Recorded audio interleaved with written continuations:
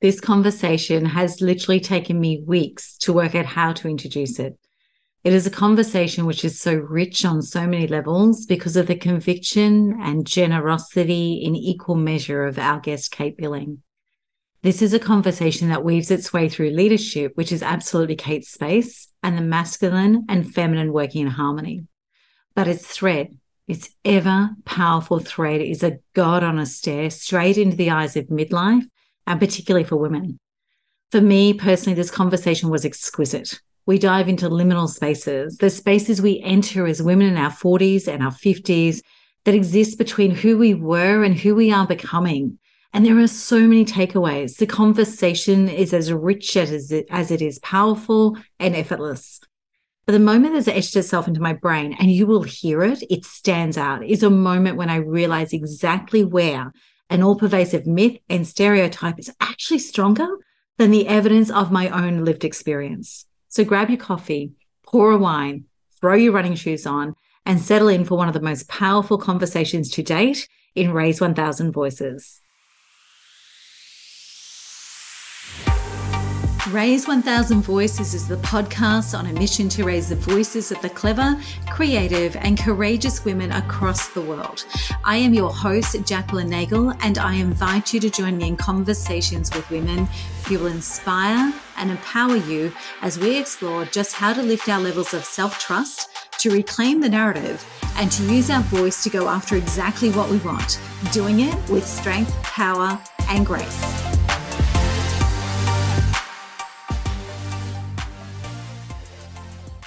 So right now, it is my immense pleasure to welcome Kate Billing to the next conversation in the Raise 1000 Voices podcast series. Kate, welcome. Thanks very much, Jacqueline. Lovely to be here. It's really lovely to connect face to face. Kate, for those of us listening along at home, where in the world are you right now? I am on the sunny shores of beautiful Lake Taupo in the centre of the North Island of New Zealand at the moment. One of the fantastic things out of COVID is getting to spend more time down here where my parents are and where my parents-in-law are not far away, and where I get to be a lot closer to nature and all the beauty this country has to offer. Yeah. Rather than always in the guts of things in Auckland. Yeah, and Lake Taupo is beautiful. It's one of my favourite places in New Zealand. So that's where you are right now. Kate, we all know you we've come to know you through social and digital for this thing called human-centered leadership. Also have come to know you for being someone who's not afraid to say what's on her mind. Take us into the story of how you've got to here and how you've evolved and what's going on in your world at the moment. Oh, yeah, so that's the rest big of conversation. Our time. Yeah, that's the rest of our time. Job done. I'll just be quiet now and let you go. How's that sound? Yeah, I think if I think about it, I've been thinking about this a bit lately, like how to describe it in three short kind of ways. You know, the 6-word haiku that is the story. And I think I would say, if I was to cover it in 6 words, I would say human obsessed, serial founder, midlife activist. Is what I'd say. I've been obsessed with what it is to be human since I was about 10 years old, when I decided I wanted to be a doctor because I wanted to work out why people got sick, because I'd been quite sick. And that then, like 2 years later, I was obsessed with Nazi Germany and Hitler, and how could something like that happen? Carrying every book I could muster under my arms out of the public library because there was no internet, dear listeners, in those days. You know, so since I was very young, like ending primary school, intermediate, being completely obsessed with what it is to be human, and have provided myself with lots of lived experience, crash and burns along the way, especially through my 20s, to provide my own grist for the mill, as well as had the good fortune to work professionally in this space, in HR, and then in the last 14 years in the leadership space. I think that the serial founder thing is I'm an explorer. Yeah. I'm really curious. I'm a starter of things. And when it comes to founding things, those have been both businesses, they've been in the not-for-profit / cause-related space, and also, you know, starting things up even when I had corporate jobs. So I've always been a change maker. Yeah. And I think I'm just living more and more into that now that I'm in midlife and have permission and resource, etc. And I suppose that comes to the midlife activist. Midlife is its own thing. Wow, who knew?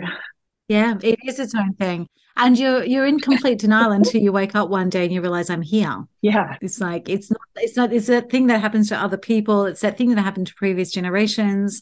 And then one day you wake up and you go, oh bang, I'm here. yeah. Is that how it felt for you? Well, Because I felt like I literally got landed in it. yeah, and I kind of caught me by surprise. And I speak to lots of people about this denial that we have that you speak of. Like it can't possibly be here. And it's like, well, how long do you think you're going to live? Pretty much, pretty sure you're halfway now. So, and I mean, and that conversation in and of itself about mortality, which is a conversation I have with leaders, like, what's your number? Yeah. How old are you going to be when you die? And So you actually ask that in these conversations. yeah, yeah. Love it. And then there's a whole piece that goes around this because it's, there are different stages we have in life. And midlife is definitely a turning point. And I feel like it's a crucible of change for women, especially because we have the hormone fueled transition of perimenopause and menopause, but men go through it as well.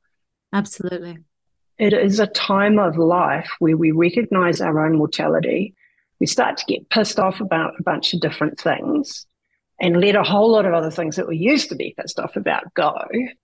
And I just think it's, now that I'm through the worst of it, I hope, in terms of the turning point, I really do believe it's a time for us, and particularly for our generation, to make some noise and make some change in our own lives, but in the world around us. Yeah. Yeah, absolutely. I could not agree more. And I've noticed that it's like, I mean, people talk about, and excuse the language, but people talk about, I now have zero fucks to give. And I said to someone the other day, I said, it's not that I have zero fucks to give. I'm just very careful about where I put them now. It's not that I've actually stopped caring. I just realize what matters because I feel like God put me on notice at some point in this last period of time.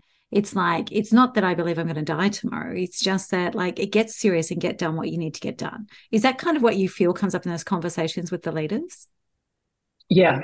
And there's no doubt there's a lot of turmoil and because there's a liminality, which is a word I love, this idea of liminal space. We're not what we were, but we're not what we will be.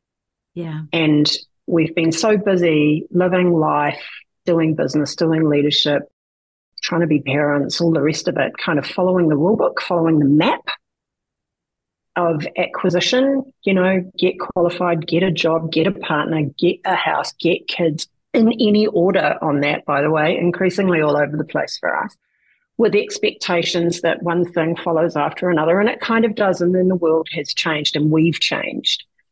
And this time in life for this generation is full of challenge and opportunity that I don't think we've necessarily, our forebears have always had. Every generation goes through this. This doesn't matter what generation you are, you go through midlife. But we're certainly in a place where we have, I think, some different things that we start to, and I'm all for swearing, by the way. The production team will just put a profanity warning on us. So I got one a couple of weeks ago. I was like, oh, look at that. That's okay. Sorry, guys, but we will limit it to F-bombs.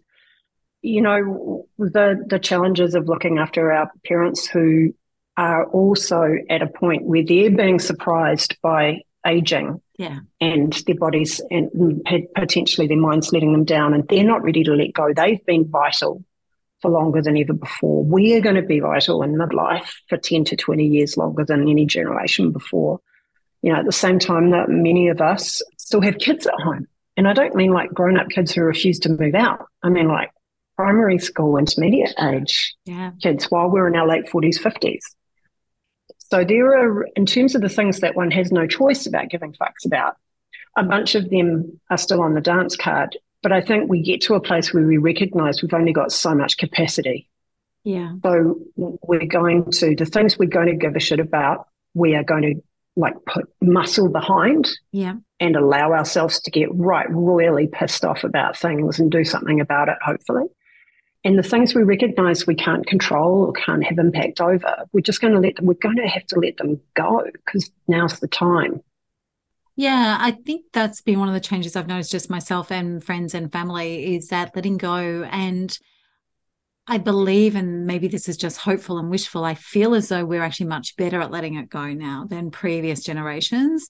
And it's a recognition that it's okay to let things go. I'm going to ask a fairly personal question here because I've watched some of the pissed off come out in your stuff and I want to go to some of those in a moment. But what are the things that have surprised you about what you've had to let go, what you've chosen to let go? And what has surprised me, I think it maybe hasn't surprised me that I've had to let go of things, but it's maybe surprised me how much work it's taken, is to do with aging. Yeah. First and foremost, like, because I've never been one of the classically, never identified as or been seen as, I think, from the outside, one of the classically sort of pretty, beautiful women who conform to social norms about what that looks like. I kind of, in lots of ways, thought I was going to be immune from a bunch of this aging stuff. Because you're different. Because I wasn't as invested in, looking a particular way or necessarily getting the adoration of men because I looked a particular way or anything. But turns out aging's a bitch, whether you have those things or not. It sparks it in a whole different way, I think. And recognizing how deeply ingrained, although I hadn't seen them, how below the surface and how deep and strong some of those internalized ageist, misogynistic things are inside myself, and then seeing them in other women, who are going through a very unexpected confidence crisis in midlife. So the things we thought we'd kind of, oh yeah, I've got all this experience, connections, credentials, positioning, all of the stuff. I should be able to let go of what people think or how I look or whether I'm youthful or anything like that. And I find myself and many, many other women that I speak to really blindsided by how that hits them. Yeah. So I think that's been some of the stuff that's been like the little hooks are really deep. Yeah. Really deep in. They really are unconscious because I've been quite similar and I've been really, and I remember being in a room in the US with some incredible entrepreneurial women, and one of them was a female leadership coach out of Canada. And she talked about everyone goes through dark night of the soul. So women all go through dark night of the soul, which is this point where we realize we're aging and we question things and we decide things and we choose things and we do it with volition. And she was talking about mythically that women who don't make it through dark night of the soul become crones. So you can actually go through it and choose not to participate. And that's what creates a crone character. And the others become, the happy, fulfilled, barefoot, older, wise woman who's a bit cheeky with life. And I remember thinking, oh yeah, I get that, but I'm okay. And then you hit it. So that surprise, it does blindside even when you know it's coming. What is it that breaks your heart about watching women struggle with that? And it does. And it does, because it's broken my own heart for my own struggle. Yeah. And there's a lot of healing, I think, that we have to, creating this space. People talk, the self-care, self-compassion thing that people bandy about at a very, thumbnail deep level, when we actually have, I think, the opportunity further to your dark night of the soul piece of how do we suffer better through this in a way that allows us to surface what really needs to be done, what needs to be looked at. The opportunity we have to heal and to grow and to decide who we want to be. And what I have experienced in myself, and I see the struggle in others that is heartbreaking, is this a fear of like this clinging on desperately to this who they've been in the past and these ideas of what makes them valid and valuable and beautiful and all the rest of it, based on these unconscious things that are deeply wired in, right? Seeing the struggle of that, feeling the struggle of it with them, particularly now having my own experience, and knowing now I'm in free fall between the ropes. I think about like like flying trapeze. Yeah. You're flying around on one, you've got to be prepared to let go of it and fly through the air and know that there are hands on the other side to catch you. And I think that no man's land in the middle of letting go, not knowing, if there are hands on the other side to catch you, just the fear that's associated with this transition and letting go of everything we think made us what we were, without understanding what's on the other side. And this is one of the things for me about the importance, what you're doing here with the podcast, etc., and the importance of raising voices is, I think, the missing voices for me are the midlife women. Yeah. And the women just on the other side of it who can be the hands on the other side of the trapeze. Yeah. Who say, let go, jump. It's worth it. It makes me feel a bit emotional thinking about it. Because it just is it's a no man's land, and it feels lonely and isolating and empty and fraught with, risk and fear and judgment. But we've got to walk through it. Yeah, we have to go through it. It's interesting you say about, the midlife women, and the women aren't just on the other side of it, because when I think about who has come into the group programs that we've created in the last 6 to 8 months, that's exactly who they are. They're essentially from 40s through to late 60s and right across the board. And when you just described that, then I thought, yeah, this is actually the women, because they actually know that they want to raise their voice. They actually know that they want to be heard. And some of them are still navigating what that looks like. But they're also looking for new community, because their old community's fallen apart or fallen away. And it's not a disruptive, dramatic stuff. It's all of a sudden, it's like, I'm standing here on my own. Is that something that you've been witness to? Yes. Yeah. Absolutely. And I think one of the things, and I'm talking about those voices being missing in all areas of our life and work, right? Yeah. And for our generation, and when I say our generation, I'm Gen X, but I'm speaking more broadly in that there is kind of this bottom half of the boomers who are still in the workforce, and the older millennials who are now hitting their 40s. Yeah. You're not the babies anymore, guys. It's, so there's a generational aspect to it, but it's more about a life stage thing. And that, there are all kinds of reasons that our circles dissolve and people see less of each other, but also people change. And maybe the people who were part of your life because you happen to have kids in the same class at school, to actually the people who are going to be the right journey partners with you in the second half of life. We're in the workforce in greater numbers than ever, but are the people around us at work those people who we choose? Yeah, are we even been given the opportunity to see that this is a choice that we have? Are the women who've been ahead of us on the career path because of who they had to become to make it work in the version of the world that doesn't exist so much anymore?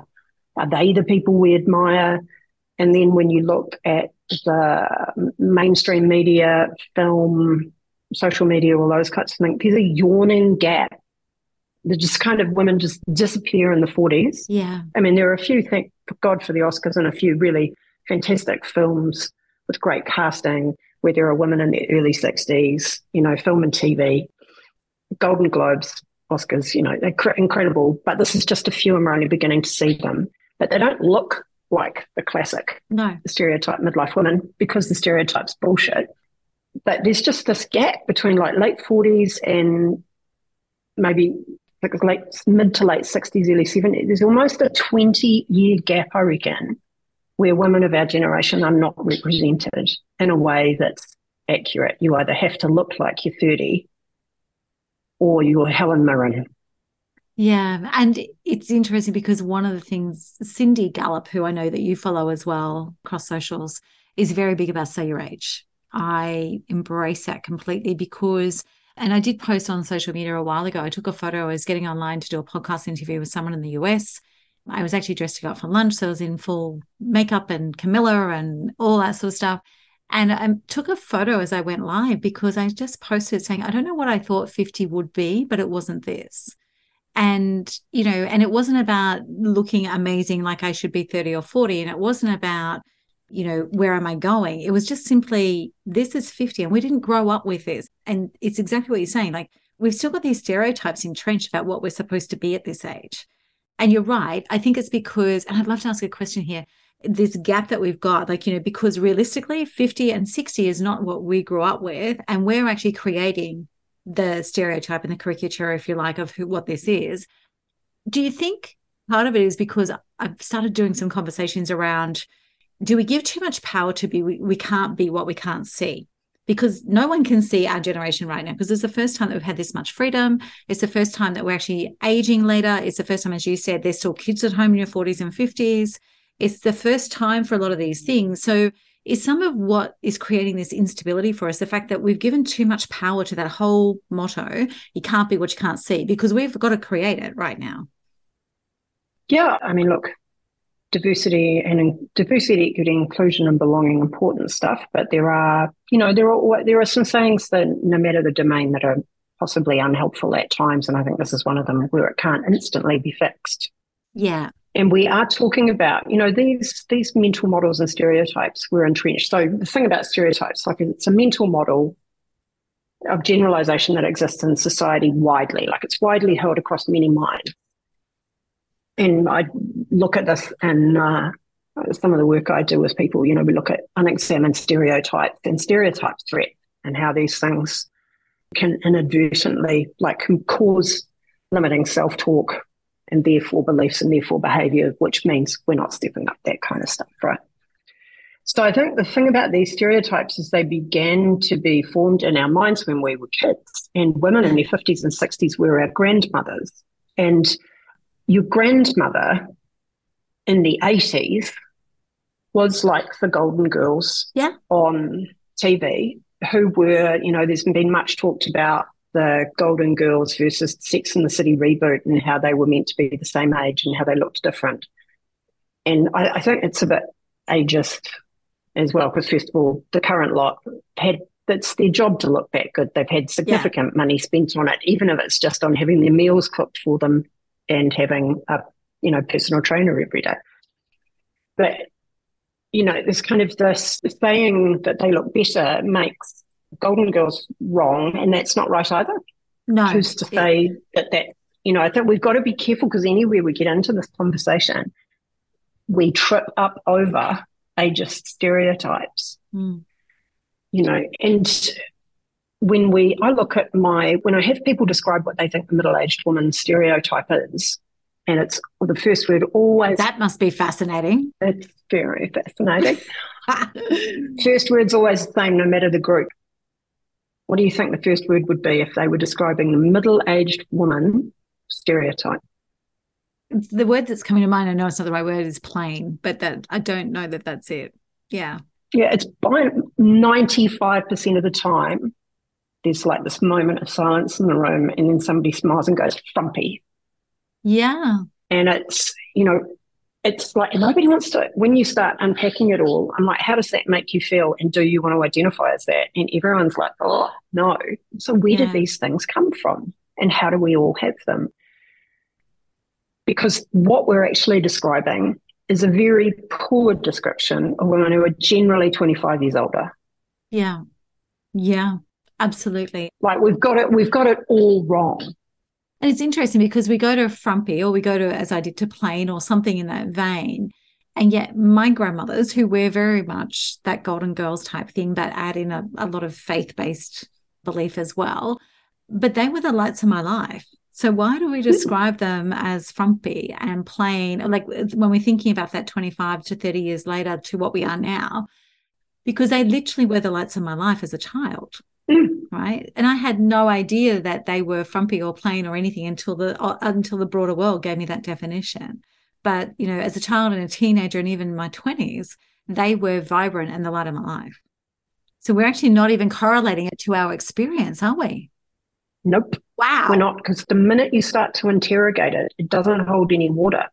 And yet we are unconsciously... I think I'm actually getting goosebumps with this, because literally I just went, like what you just said, the minute we interrogate it doesn't hold water, because I'm actually sitting here going, oh wow, like I've actually always thought of this age, but my grandmothers at this age were really vibrant. So there's literally no credence to this. None. So where does it come from? You're in this space all the time. Where do you think it comes from? Yeah. Oh, look, this is the thing about stereotypes. They're social constructs, right? There's stories that we have which are by and large perpetuated and fed through story. Yeah. And the way we get story in our culture, by and large, is through the media. Yeah. We also, and this depends on the industry you're in, we also further to you, or if you can't see it, you can't be it kind of thing. They just aren't necessarily, have not been for our generation, senior women around in the workplace, by and large. And the ones that were around, and I mean, I came through in big law firms and stuff like that. So Yeah. it was all power suited up to the armpits. Yeah. You know, navy, black, and looked like a man, not invariably never wore makeup, you know, things like that, like really fiercely intelligent, incredibly successful women who worked extraordinarily hard to get seen and heard and to own their place at the table. Unbelievable what those women were able to do. But when I think about being in my 20s and looking at women who were in their 50s at the time, they got out of, they disappeared before then. Yeah. You did not see senior women in professional services environments. And even now in a lot of law firms, say, lots of young women coming up as lawyers and into senior associate level. It's when it starts to get to partner level that things get a bit interesting. And even if you look at and actually this is not even increasingly, the more I look at this and the more I talk to people about it, you don't actually see that many men over 50 in big law firm partnerships either. So I'm like, what's happening? Where's everyone going? Wow, that's interesting. Yeah, they're kind of like, they're dropping off. So where are we going? Well, and senior women are resigning in twice the numbers of men at the moment, of senior men. Yeah, I did read something about that last week. Yeah. It was quite extraordinary, the numbers and the rate. Yeah, and so it's happening globally. McKinsey Women in the Workforce survey, the latest one last year, talked about it. Anecdotally, I know from organisations here in New Zealand it's happening, and the reasons are the same, and that is work-life balance, well-being, or career. Yeah. And generally they're wanting like flexibility in their career, or they're wanting things. They're needing to women are exhausted. Yeah. Running on fumes. They've got higher rates of burnout. Burnout rates for senior women is about 42%, 31%, I think, for men. You know, so I think, but our generation is also looking at it going, I think what's happening is people are waking up to this midlife thing and going, if I feel this good now, once I'm through the feeling shit, and am I going to want to retire? Yeah. Do I want to keep working the way I am now? Because I'm pretty knackered. I can't do another 15 years at this. And actually, what if I don't want to stop or can't stop in 15 years? The research came out today saying just under 21% of New Zealand boomers in the workforce are going to have to keep working beyond 65 because they can't afford to retire. Yeah. At the same time that the government are beginning to talk about putting retirement age up for super. Yeah. And I think it's an interesting, it's almost like we're getting forced into, like, the visual that's in my mind is the closing walls. Like, you know, it's kind of like some people, on one hand, we are absolutely more aware that we may not want to stop working. And because, especially if we're still active and capable, on the other hand, it's also too, I think most of us want to get to a point where it's a choice. For me, it's no longer about do you retire or don't you retire? It's about, do I have the choice about what I choose to do? And I think that's been the important thing coming out for me is it's not even about retirement, superannuation, balances. It's actually about how do I get to a position of choice? So we're talking about there's quite a lot of shit stuff that goes down when we're trying to navigate this midlife bit. And we first realize we open up and we're like, oh my goodness. And I'm one of the fortunate ones, for whatever reason, I haven't even hit perimenopause yet. So I'm kind of, you know, gratefully hanging on to that, also knowing it may slam into me at any moment. There's also a lot of beauty in this era, in this phase. And there's a lot of, what would you say is the beauty in this? What are the gifts in this? What's the beautiful things that you've come to embrace and understand? I think one of them is learning to love your body as it is. Yeah. Hallelujah. Yeah. You know, which is a day-to-day, you know, is a day-to-day thing. But, you know, learning to love your body as it is and every day, like, it's never going to get any better than this. Yeah. You know, there's going to be, instead of looking back, you know, at the beginning of it was looking back at pictures of myself when I was younger and thinking, oh my God, you know, I had an eating disorder in my 20s and looking at myself going, what did you see? Yeah. What did you see? You know, and feeling real compassion for that. And getting to a place now of kind of, you know, one of the things I did as part of this was I I've always wanted to have a big visible tattoo because and Yeah. I feel, so I have this, people who are listening, you won't be able to see this, but I got like a full sleeve tattoo on my right arm, and I feel more myself than ever because I have chosen.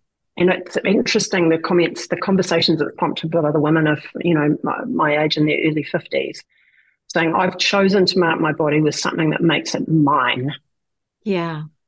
and I feel more beautiful and more myself with it. And because I give less fucks about what my corporate clients think, I think anyone who doesn't want to work with me because I've got a visible tattoo can trot on, Yeah. you know, Can exit stage right, please. exit stage right. But so I think there's this loving your body as it is. I think there is appreciating your parents Mm. in ways that you haven't before as they begin to need you more and in different ways, and they change. And if you haven't negotiated an adult relationship with your parents, now is the time. Yeah. You will never regret changing that dynamic. I think our relationship with sex changes, Absolutely. and and what it is and what we want and how prepared we are to ask for it. I think that's kind of part of the liberation. And I think that comes from accepting your body as it is and not having attention on how it looks. It's just how it feels, which is a really important thing. And I would say there is this, things like this, I always get an eye roll about, kind of, really. But this, like standing in your power, like being Yeah. being in your body in a way that's full of love and acceptance. It's the most ridiculous impact on your attitude and your energy, your emotional state, your confidence, and the willingness to bring all of you into every moment. Yeah. Because the self-conscious, the self-monitoring back here of, do I look fat in this? And I've got wrinkles and, grey hair and stuff. Once you kind of let go of that, there's like a veil that disappears between you and yourself, and then the two of you, because it's, and the world, which is incredibly empowering and can be a little frightening for people around you. Yeah, I think it's actually, I've seen that. I've seen people who are frightened by it. I mean, I'm relishing stepping into it personally, but I have seen people respond the opposite way. And I have to remember also to slow down and gather them up with that. It's kind of Yeah, like don't step be into a it. bull at a gate. Yeah, like I have to slow down and gather others up because that's actually part of I feel like responsibility of middle age. If we're navigating it beautifully, I think part of our responsibility is to gather up. And I think that's one of the biggest shifts that we're probably seeing in our generation is we do stop and gather up, right? We don't kind of just blaze our own pathway and hope people keep up or don't care if people keep up. Yeah. Is that stepping into your full power? And one of the things that I really loved about you when I first connected with you through LinkedIn was you were just launching your t-shirts. Oh, yeah. So was that part of what was behind that? Like take us in the t-shirts and what's written on them and why, and because I just loved it. So, yeah, you're talking about the je suis trop, which means I am too much in I French. knew as I am too much, I was not going to attempt the French. Yeah, I'm too much. Je suis trop. And it's je suis trop something, by and large. And it started as, it actually, so my sister and I have always been a bit much, but in different ways. And we've grown up in a family where my parents are perfect foils for each other. My father was born out of his time. He's definitely not your ordinary garden variety human, fiercely intelligent, deeply romantic, massive big feeler. And, he's a lot. And then my mother is this perfect tempering kind of agent with him. But growing up in that family, first of all, there was no room for anyone but him a lot of the time. Yeah. But when we got out into the world, we've kind of been these people who've discovered that in ourselves, Yes. whether we like it or not. Yeah. We are our father's daughters. And I think this came out in a big way. My sister, during the first lockdown, she lives on her own. She's a compulsive creative, an actor, painter, photographer, you name it, to keep herself occupied at home in lockdown. Every Friday, she did this Frenchy Friday friendship with this drag character she created called Frenchy Themes, who was kind of Nigella Lawson meets some character off Saturday Night Live with drag makeup and massive hair. And she kind of, the whole thing was that she was too much. She was too trop anyway. And then she gave it to me on a sweatshirt for my birthday that winter because she's like, it's a family thing. You need to have this too. And my thing was, I reckon, my story about it was different than her story about it, like where it comes from for her versus why it's important for me and why I kind of wanted to put it out there and say, who else feels like this and why not, why not wear a t-shirt? I think of it as a superhero outfit. It's like, Oh, I love wearing that. your undies wearing your undies on the outside kind of thing Yeah. on days when you maybe need a bit of a boost. And you're actually part of the point of saying, yeah, man, I might be, Yeah. according to you Yeah. and everything else. But my conviction is that the ways in which we keep ourselves small, which we've been told by and large is a reaction to being told there's something about you that's too much, too emotional, too loud, too opinionated, too smart, too quiet. Yeah. Yeah, but it's not all about being extra. That those things hold the key to you becoming whole and integrated and powerful in the world. So whatever the thing is that you think or have been told is too much, part of the work is recognize it's not, Yeah. and live into it. I think that's one of the greatest gifts we can actually give ourselves is to be unapologetic about where we're too much and, bringing that through into the world. We've been talking a lot about middle age and the mid stage of life. You also work a lot in the leadership space in that human-centered, human-obsessed leadership, I think is where we could actually very firmly plant you. What is it that you're seeing from a workplace perspective in leadership with this changing demographic, with women and men trying to find their place? What is it that you're really seeing that we're challenged by? And then I want to go to what is it that your hope is for it and how can we go through this together? So what I'm seeing that we're being challenged by is a combination of circumstance and context coming together, particularly for, say, this generation, and not just women, but probably women are at the pointy end of this particular combination, and that is that we have new ways of working in terms of both flexibility and what flexibility really can be, not just where you work from on what days. Yeah. So the flexibility about where, when, and how we work, the technology that enables that, and life. Yeah. And that means the blurring, these two things together in terms of the blurriness of boundaries around work and the work identity and the place of work in our lives versus all of the other very important elements we need in our lives, how that's showing up in well-being, and not just mental well-being, but physical well-being, overwhelm, burnout, etc. The speed of change and the multiple elements of uncertainty and complexity that, the ways we've gone about strategy and planning and leadership are not, they're too fixed. They're too attendant on a steady state of circumstances for a period of time, so that we're struggling to deal with how we work, where we work, the tools we work with, the work we do, along with the fact that the world is changing and society is changing. And so what falls inside the remit of a leader's job is now like pastoral care. Yeah. Massive, which women took the load of through always. Women teams that are led by women have better engagement and wellbeing outcomes, performance outcomes. We know that generally. But through the pandemic, that load was doubled up, as well as the load that women were carrying at home in two-career families, where 52% of senior women still responsible for the majority of labour in the home. Yeah. So there is a concatenation of stuff all coming together into this reality that means we just are, the world has been created by us but not for us, is the way I talk about it. And we have an opportunity to understand more about what it is to be human and why we're showing up in the way we are and why we're struggling in the ways that we are in the world as it is.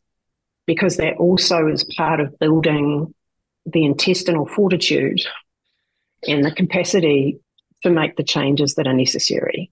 The next 20 to 30 years is arguably the most pivotal in human history, with what's happening in terms of climate, planet, food, human population, which is actually now in rapid decline, which is going to be a problem. There's a whole lot of stuff that we're going to have to lead through.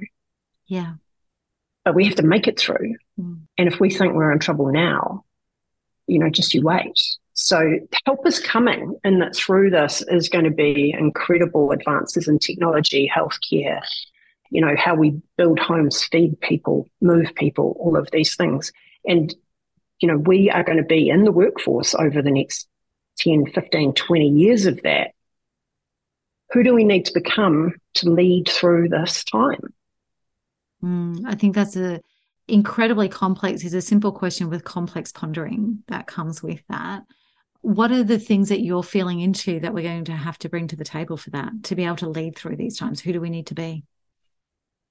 My experience is that it requires deep levels of personal transformation and responsibility. So I talk about, responsibility and humanity and accountability in terms of how we need to show up, that leaders need to develop a deep understanding of humanistic leadership. So what it is to be human individually and collectively, and how the ways that we are creating work and life work for and against that. Yeah. And where the holes and pitfalls are. So that humanistic piece, that we need to become more adaptive in the way that we create the experience of life and work and strategy and responsiveness. And if you know anything about Heifetz's work, we know that this thing called the zone of productive distress, when we're working on adaptive challenges, right? And in the conversation has always been, well, you go up into the zone of productive distress. Terrible name, by the way. Yeah, I know. But it does accurately, doesn't describe it very well. Over the other side of that, there's like too much heat. And I think the reality of where we are is that people are living full time in the zone of productive distress, with time up in above the line where we're above that limit of tolerance. Yeah. You have the threshold of learning below which you're just like bored. Yeah. And then you have the limit of tolerance above that, where you can't physiologically, you can't think, you can't connect, the brain is prioritizing certainty above all else. So we've got to understand how to better navigate and create the conditions for operation inside the zone of productive distress as the place we spend pretty much all our time now. But watch that we're not making technical challenges, adaptive challenges when they're not them, because we're complexity creating machines, right? Yeah, absolutely. So there's this whole adaptive leadership piece. And then there is how to do collaboration proper. Yeah. Not this kind of, we had a meeting, so we must be collaborating, but how to organize for it, how to be the humans who can do it, how to create the conditions for emergent practice and safe fail experiments. Not everything is a high stakes game. Yeah. Devolved decision making, team-based organizations, there's a lot to it, all of which at the center sit a human being that needs to understand themselves to be able to work with others. Yeah, and my thing is, it's pretty simple. If you understand how to human better and everybody learns how to human better, then together we're going to make it. I love that. I really love that, because it's actually, and I think that's one of the gifts of this, whether we call it middle age, whether we call it dark night of the soul, I think that's one of the gifts that we come out with, is that we have to human better, full stop.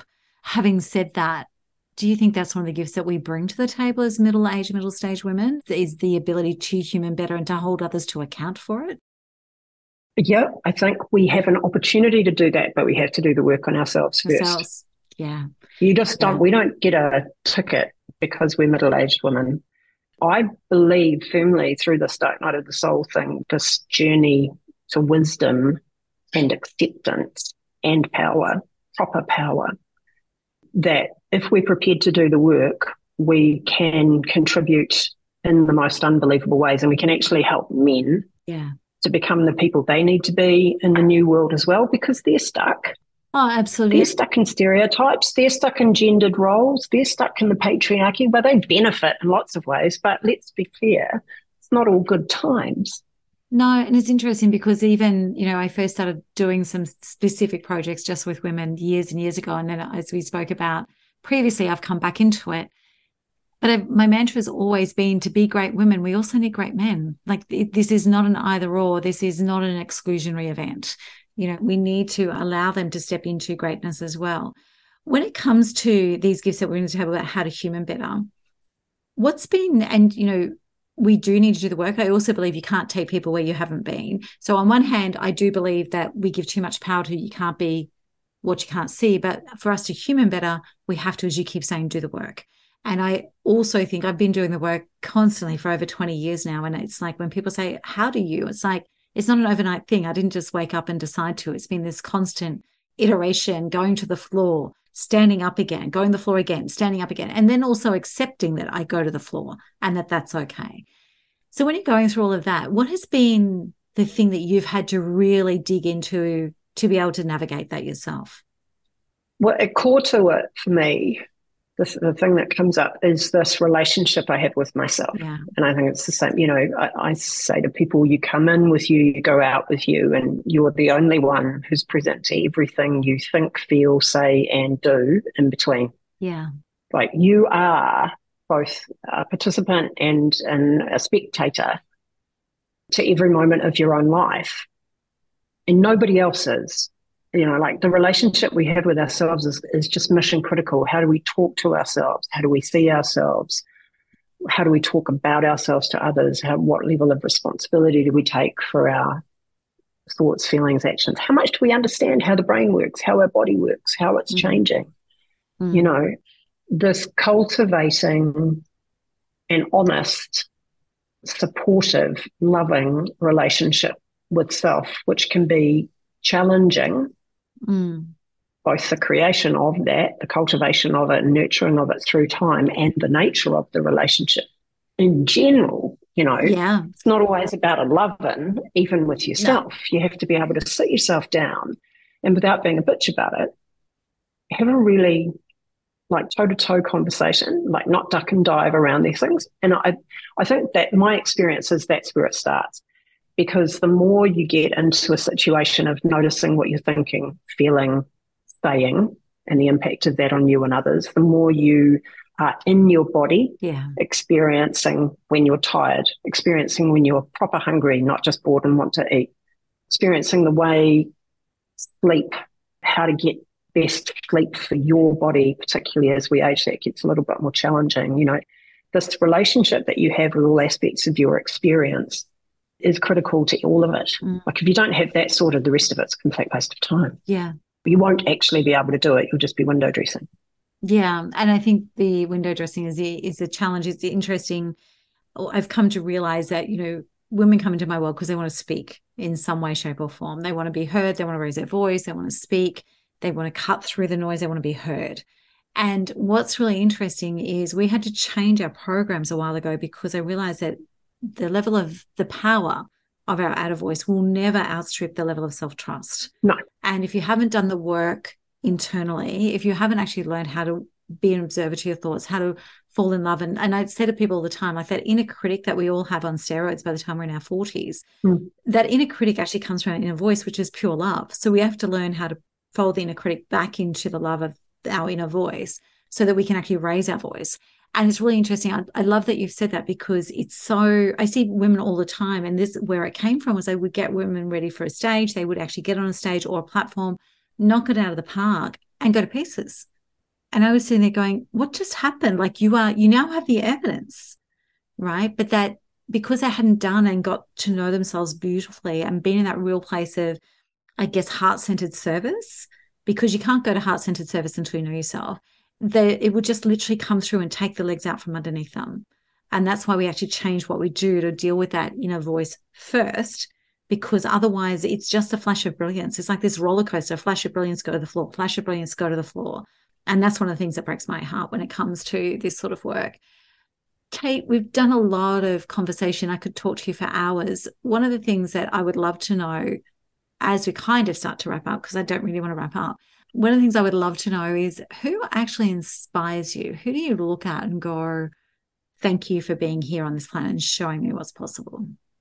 Honourable mention to my parents, because they really are examples of all the good things in life and of growth and struggle and improvement and humility.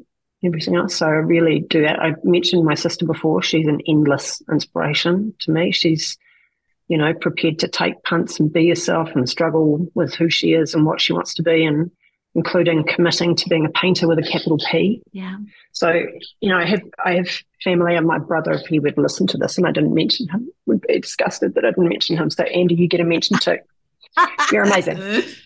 But I think there are a couple of people at the moment, like there are lots of people who I look to and I think, gosh, thank you for doing great stuff. The two people at the moment for me, one is a woman she's an English woman called Aviva Wittenberg Cox.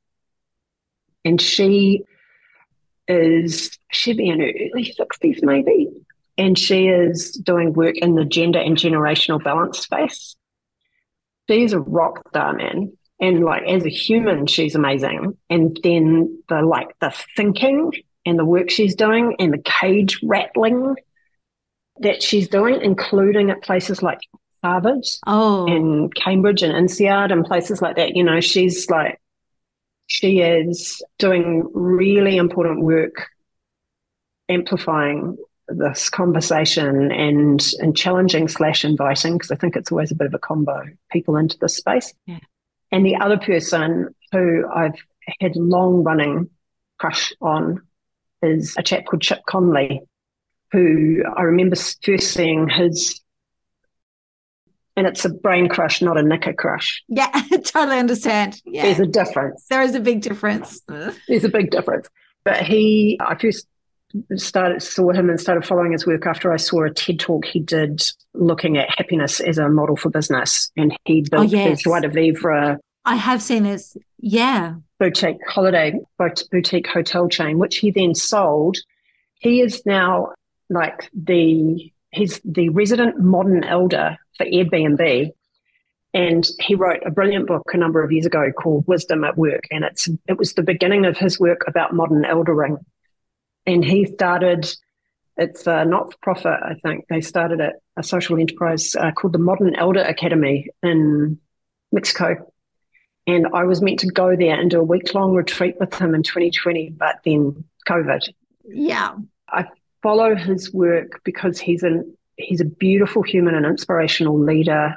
He's very vulnerable in sharing his personal journey. He's recently had prostate cancer come back after surgery 15 months ago to remove it, and he's very vulnerable and open about that whole journey.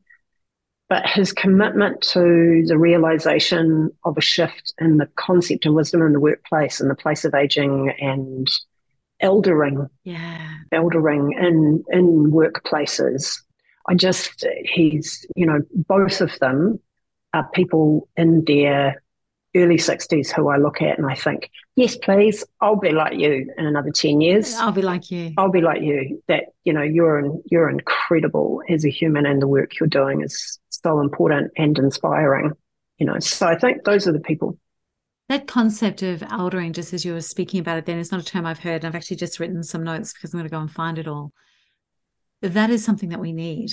Ancient civilizations eldered. It's, in a lot of cultures, in a lot of Asian cultures, they don't have a problem with aged care homes because you look after your elders. Like, it's a generational responsibility.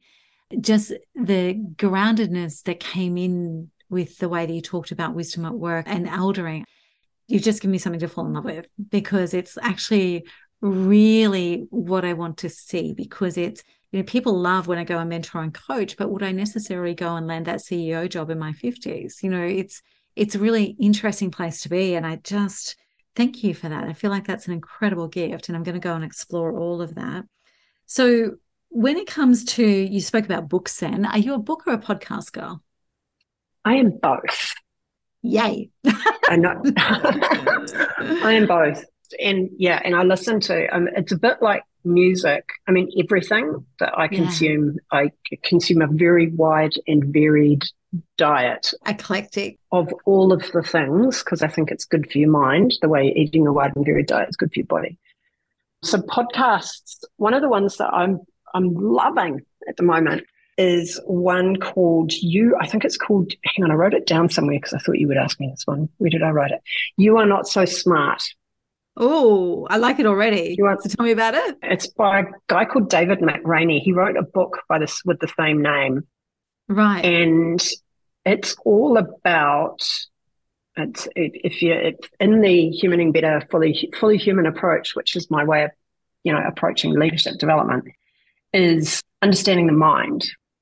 And it's all about our minds and how hard they are to change and everything. He just, like, if you wanted to go and start with an episode, one that I would encourage people to have a look at is it's episode 244 with Annie Duke, With energy. who wrote a book called Quit.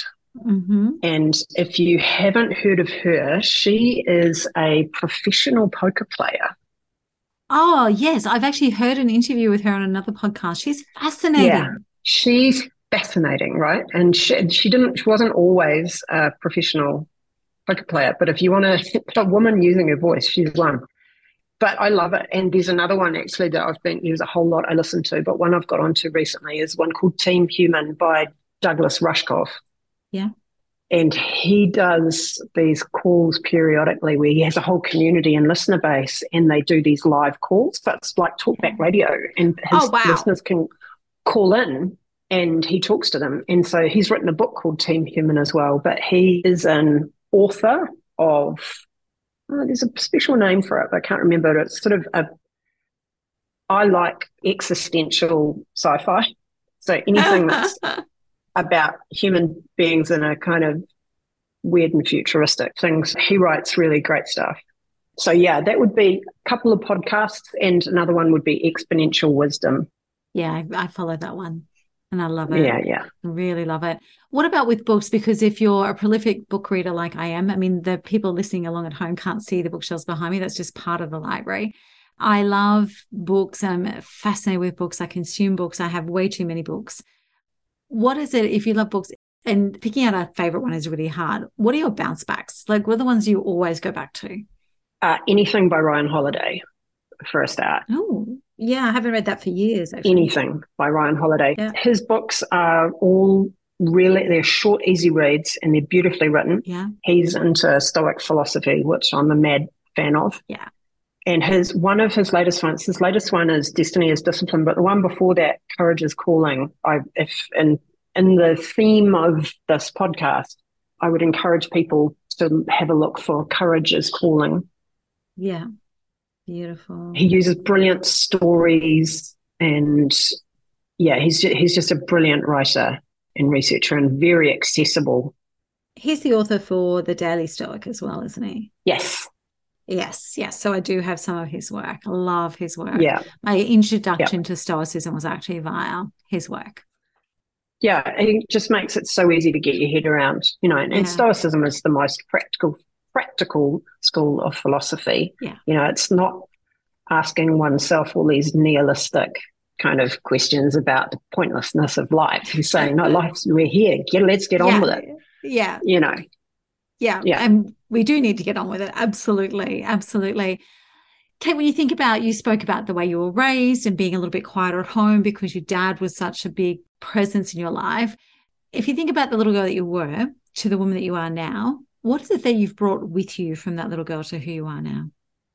It got closed down for a while, but it's coming out now. And that's a willingness to be a little weird. And I think everybody is weird. And we put so much, I spent a long time masking it and behaving and not putting silly looks on my face, and not using my hands too much when I talked and all the rest of it. It's so long containing all of it that she's been fitting in there. She's one of the characters, one of the personas I have in my self-talk kind of family is little me. And I often meet with her in my mind on the front steps of the house that I grew up in, and we have a chat. And, it's about I feel I have the courage now to be who she wanted to be. That's powerful. That is absolutely powerful. And as we do actually wrap up, is there anything, final words of wisdom, final messages, final thoughts you'd like to leave the audience with? I think it's really just embrace all of it, like the messiness of being human, and particularly in the middle. The midway turning point is full of tumult and challenge, and you will feel ungrounded. You will feel lost at times, but you are not alone.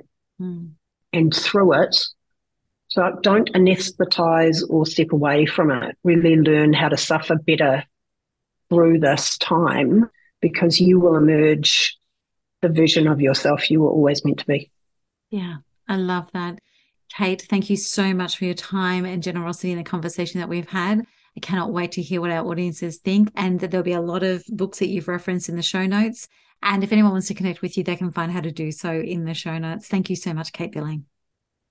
You're welcome. Thank you for having me. Love the conversation. Thank you for joining me for this episode of Raise 1000 Voices. I hope you've enjoyed the conversation as much as I have. And if you have, then I would love you to subscribe to and rate the show on your favorite platform.